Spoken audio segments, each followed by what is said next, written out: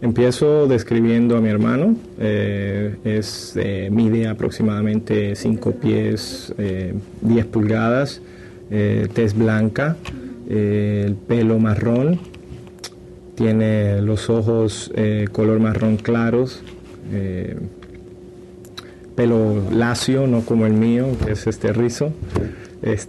A ver qué más, un poquito gordito, parece que le va bien allá en la comida.